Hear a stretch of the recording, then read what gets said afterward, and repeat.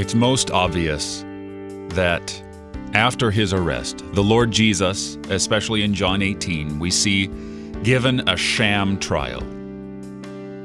They take him to the house of Annas, the father-in-law of Caiaphas. And when he's questioned by Annas and responds, one of the guards smacks him in the face and says, "Is this how you speak to the high priest?" Annas isn't the high priest.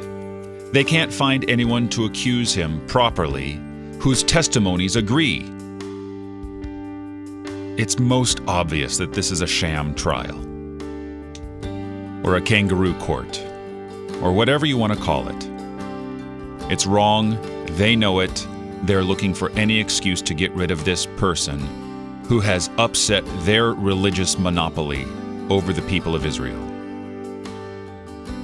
And when we see this in our day and age, we know that whether we ourselves go through it, our friends, or total strangers, we know that God has removed the sin of our persecutors, of us, of the entire world, by the unjust trial of Jesus, by his innocent suffering and death on the cross. And so we can change our lives and behavior through that. You're listening to Oratio on KFUO, Christ for you, anytime, anywhere.